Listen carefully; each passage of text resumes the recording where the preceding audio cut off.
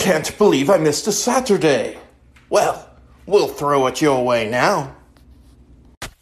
Hi, this is Nathan Caldwell. You may know me from Protectorate Productions, protectors of the book, Team Jadeth Live, Dr. What. Well, I'm starting a new show. It's called Protectorate Productions Comedy Showcase.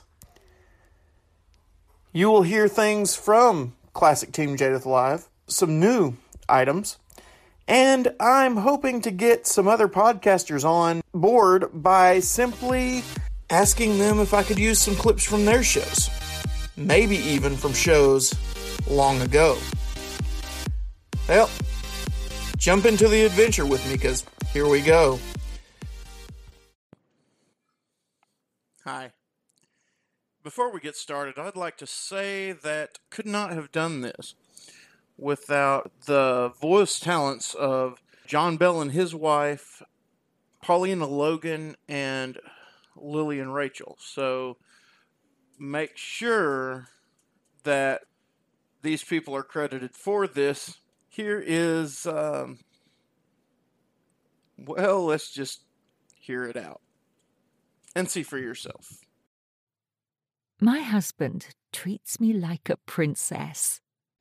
Oh, that's so sweet. I mean, not to brag, but my husband treats me like a supermodel. Oh, that's awesome. Well, my husband treats me like a dog. Oh, come on. I mean, it can't be that bad, It can't be that right? bad. There she is. There's my little babykins. Come here, girl. Come here. Stop that. Oh, she's a good girl. Yes, she is. Don't do that. She is a good girl. Oh, you want a treat? Huh? That's it. Sit up. Oh, you got a bag? Stop that right now. Okay. Oh, she's such a sweetie poo. Now you're in the doghouse. Well, here we are. Yes, here we are. In the terrace with no toilet. This is an episode of Dr. What? Dr. V. Doctor.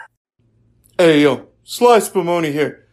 The, Persons Court is now opened all up here, Honorable Judd Whopper presiding. Order in the court. Order in the court. Order? But I haven't a menu. Now cut that out. I haven't a scalpel either. Plaintiff. Oh, it's a tiff, all right. But I wouldn't call it plain. Stop that. He's talking to me. Yes, Your Honor? What is your complaint? He's copying me. He's copying me. Really? Really? Can I use this as evidence? You could, but nobody believe it. Never mind, then. Does the defendant have representation? He does, Your Honor. And just who are you supposed to be? I am the cunning, amazing Brer Stewart. Hey, where'd you come from? You twit. So sorry, Your Honor. What he means to say is that he is from the United Terrestrial World Intelligence Task Force. That's right, I said you twit. Shh, you'll make the nice judge mad. Since when did you care about that? Since the bailiff started looking at me funny. I thought you wanted to be funny. Perhaps, but I don't want to be strangled by my scarf. Speaking of scarves, by the way, isn't that one of mine? I refuse to answer that question on the grounds that it might humiliate me. So, what are you here for anyway? We need to hurry it along. I got a game to get to. Basketball. Cricket? Parcheesi? Poker. I've got an ace up my sleeve and I'm dying to use it. I had an ace once. Not yet, you haven't. Order in the court. Why? I didn't get my first order. Hey, quiet, or I'm gonna have to blast you. By order of the United Terrestrial World, I'm gonna have to arrest you, Mr. Bailiff, for threatening the dock here. He didn't threaten me. Not you. Me. That's right, our dock here is the silliness advisor. Let me guess. Unpaid. No, highly paid, just never listened to. It's bureaucracy at its finest. Yeah, you're alright then. I won't shoot the dock. Very well. I'll shoot you. Oh my! Where did he go? He disintegrated. You've killed him. Don't be ridiculous. There's been way too many deaths in this podcast already. Sly just turned him into a cricket.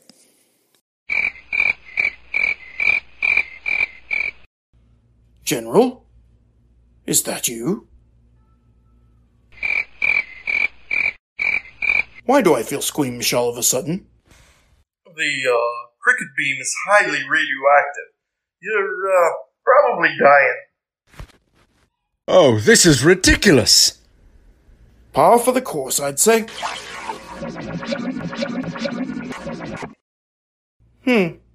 Hey, younger voice.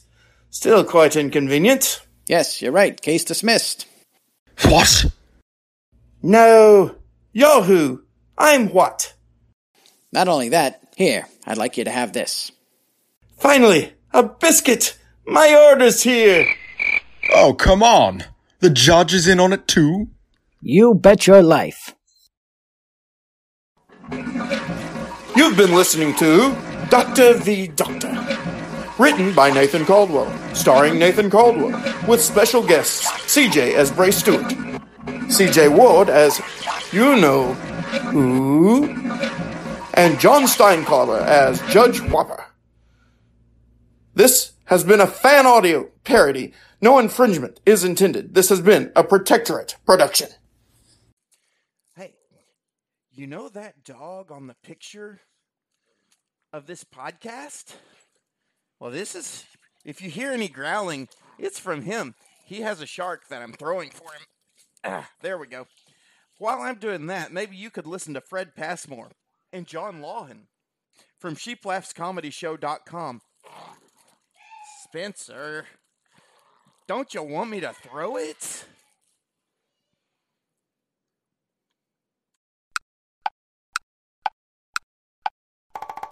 Dr. Seuss, as you know, once told a child's fable about the Grinch, who was quite unable to steal the cheer the holidays brought, and about the lesson that he was taught. But if you'll lend me an ear or two, I'll tell you a similar story that's new. It's about a man who commits a crime but discovers the truth that's older than time. It's a prime example of intellectual snobbery in what came to be known as the Great Church Robbery. The church was known for its love and affection, and they invited folks in from every direction. But to one neighbor named Mr. DeWitt, their invitations didn't matter one bit. DeWitt hated them, and for their Christian religion he held no love, not even a smidgen. He considered their pastor to be a big fake, and their clanging church bells made his head ache. Though he felt that way, not because of his head, but the fact that his soul was spiritually dead. So, with a heart full of meanness and doubt, he watched Sunday morning as their service let out, staring out of his window with a cold, ugly sneer at their warm handshakes and smiles full of cheer. "They'll all be returning," he said with a bark, "for tonight's service as soon as it's dark, and then with their worship they'll raise a commotion. But what it's about, I haven't a notion. They'll set that big church bell to ringing, then they'll all begin praying and singing. They'll pound the piano and the organ too, but why they must do it, I haven't a clue. Why, for too many years I put up with this stuff. It's driving me crazy. I've had quite enough." As he got angry thinking of how they would do it, he suddenly snapped, "I must put a stop to it. Without all their church stuff," he went on with a growl, "their bright, happy mood would quickly turn foul." Then a wicked idea hit his wicked old brain. "I'll pretend I'm a blind man with dark glasses and cane. I'll steal all their things, and if anyone spies me in my clever get-up, they won't recognize me." Yes, he felt quite proud and thought himself wise. So, armed with a plan and a tricky disguise, he cranked up his pickup with a gear-grinding lurch and pulled it up to the back door of the church. Then, breaking a window pane with a rock, he reached inside and opened the lock. "This is too easy," the fake blind man hissed as he tiptoed inside, cane clenched in his fist. Then he lowered his glasses and peered all around to make sure that no one was there to be found. "These speakers," he said, "are the first things I'll steal," as he loaded them onto his truck, the old heel. Then he ripped up and threw out the pads on the pews. Yes, he took every comfort, and the instruments too. Then he carried the songbooks, all he could heft, and even the Bible was not above theft. When he had taken all he could rob, he was turning to go when he heard a small sob. Grabbing his cane, he spun round with a whirl, and there stood by the altar a tiny young girl. Who's there? he asked while tapping his cane. You see, I'm quite blind and I don't know your name. My daddy's the pastor, and I'm Mary Sue. Then with trembling voice, she asked, Who are you? Just a friend, he said, no need to fear. as he motioned the little girl to draw near. DeWitt faked a smile and kneeled down beside her, and when she smiled back, the room, somehow, seemed brighter. You see? He lied. God sent me indeed, for even a blind man can see you're in need. So I'm taking the old out and buying all new, and as soon as I'm finished, I'll send it to you. So he pulled the wool over her eyes with his sightless act and clever lies, and he condescendingly patted her head, but he was taken aback at the next thing she said. Oh, kind sir, I wonder if I might pray that the Lord would give you your sight. And before he could answer or move out of the way, she lay her small hands on his brow to pray. Dear Jesus, I thank you for being so kind and to ask you to touch this man who is blind. Bring the light to his eyes and help him to see. So give him this gift, Lord, and do it for me. And when she had finished, his throat was all dry, and behind his dark glasses a tear dimmed his eye, and conviction had fallen on him like a great weight, but he croaked, Thank you, dearie, but now I'll be late. So go on back home now and don't say a word or tell anybody what you have heard. And as he watched the pastor's child depart, he felt a strange tug deep down in his heart. But he shook it off with a snort and a shrug, and as he was leaving, he threw out the rug. It was 6:30, soon the church would be full, so he cranked up the pickup and away he did pull. Up the winding dirt road to the top of the hill, he drove with their stuff, which then he would spill. When he came to the top, it was getting quite dark as he drove toward the cliff and put it in park. He jumped out of the truck and strode to the ledge and stood looking expectantly over the edge. They know by now, he said with a grin, that their services there have all been done in. They're wailing and moaning and they'll all shed a tear. That's something, said DeWitt, that I wish I could hear. But he could hear a sound, quiet and low, rising up from the church in the valley below. But this sound wasn't tearful. Why, it sounded quite cheerful. Everyone there, to the smallest fellow, was singing their favorite songs a cappella. He hadn't stolen their joy. It remained. In spite of their losses, they worshipped the same. Maybe their joy doesn't come from what's done. Perhaps, he smiled, it comes from someone. But suddenly his heart was clutched with cold fear as he noticed the pickup had slipped out of gear. It rolled toward the cliff edge, that rusty old clunker, as he leaped in its path and shoved hard on the bumper. But it didn't slow down, though his feet plowed the sod, and for the first time in his life, DeWitt prayed out to God. Lord, I know I was wrong, all these church things to take, so save them, and me also, for Jesus' sake. And then the light of heaven shone in, as Mr. DeWitt was born again. And he felt a strange power he'd not felt before, as he found the strength of Samson and more. He stopped that old truck and turned it around. Then he hopped up inside and drove down to the town. He pulled up at the church and brought back what he took, each musical instrument and every songbook.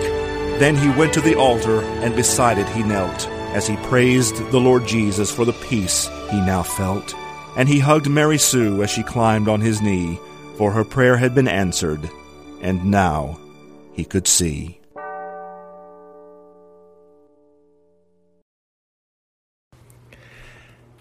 And here's this week's Old Time Radio Moment, brought to you by the Retro Radio Podcast and Keith Helsley. Let's go into this sporting goods store and get your baseball equipment. I want you to look right for the opening game. Now, go ahead and ask that lady there where they keep the baseball uniform. Pardon me, miss. Well, if it isn't Mr. Orbit. Hello. And Mr. Costello. Hello. You fought, little mon, you. What are you doing in the sporting goods store, miss? Oh, I just stopped in to get a gift for my nephew. I'm buying him a Boz ball. Boz ball? Abbott, you know what a Boz ball is.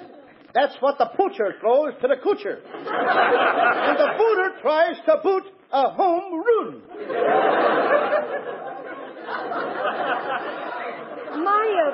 My nephew is just a lotto chope, but his ambition is to be a Brooklyn Dozier catcher. Well, if he's only a little guy, why don't he join the Detroit Tougers and be a short stoop?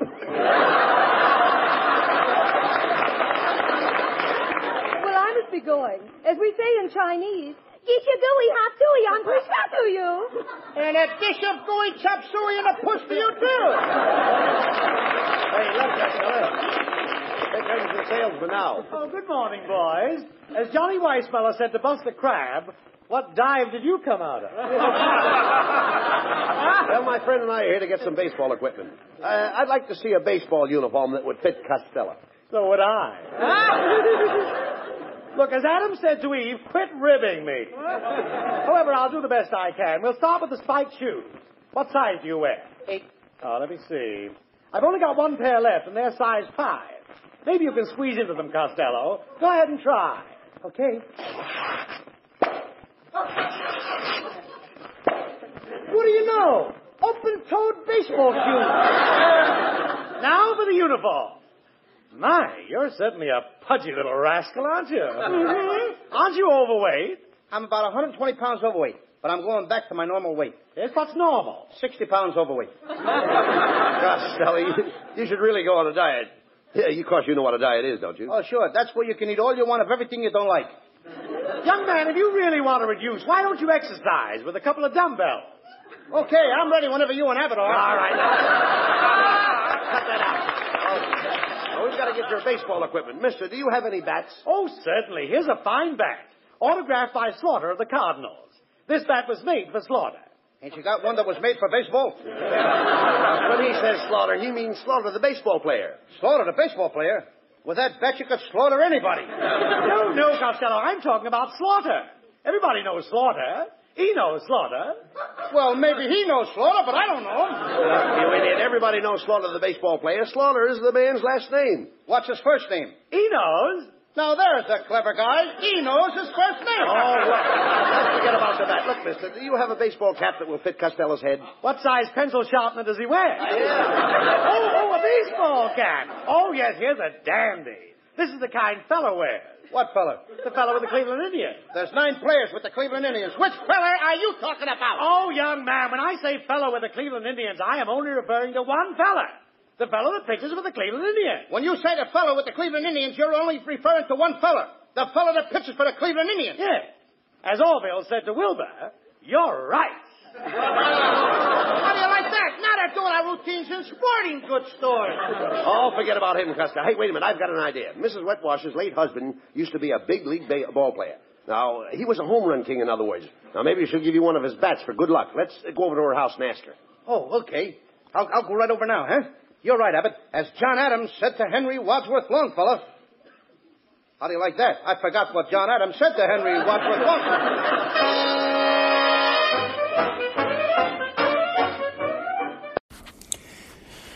Well, that's it for this time. I hope you enjoyed it.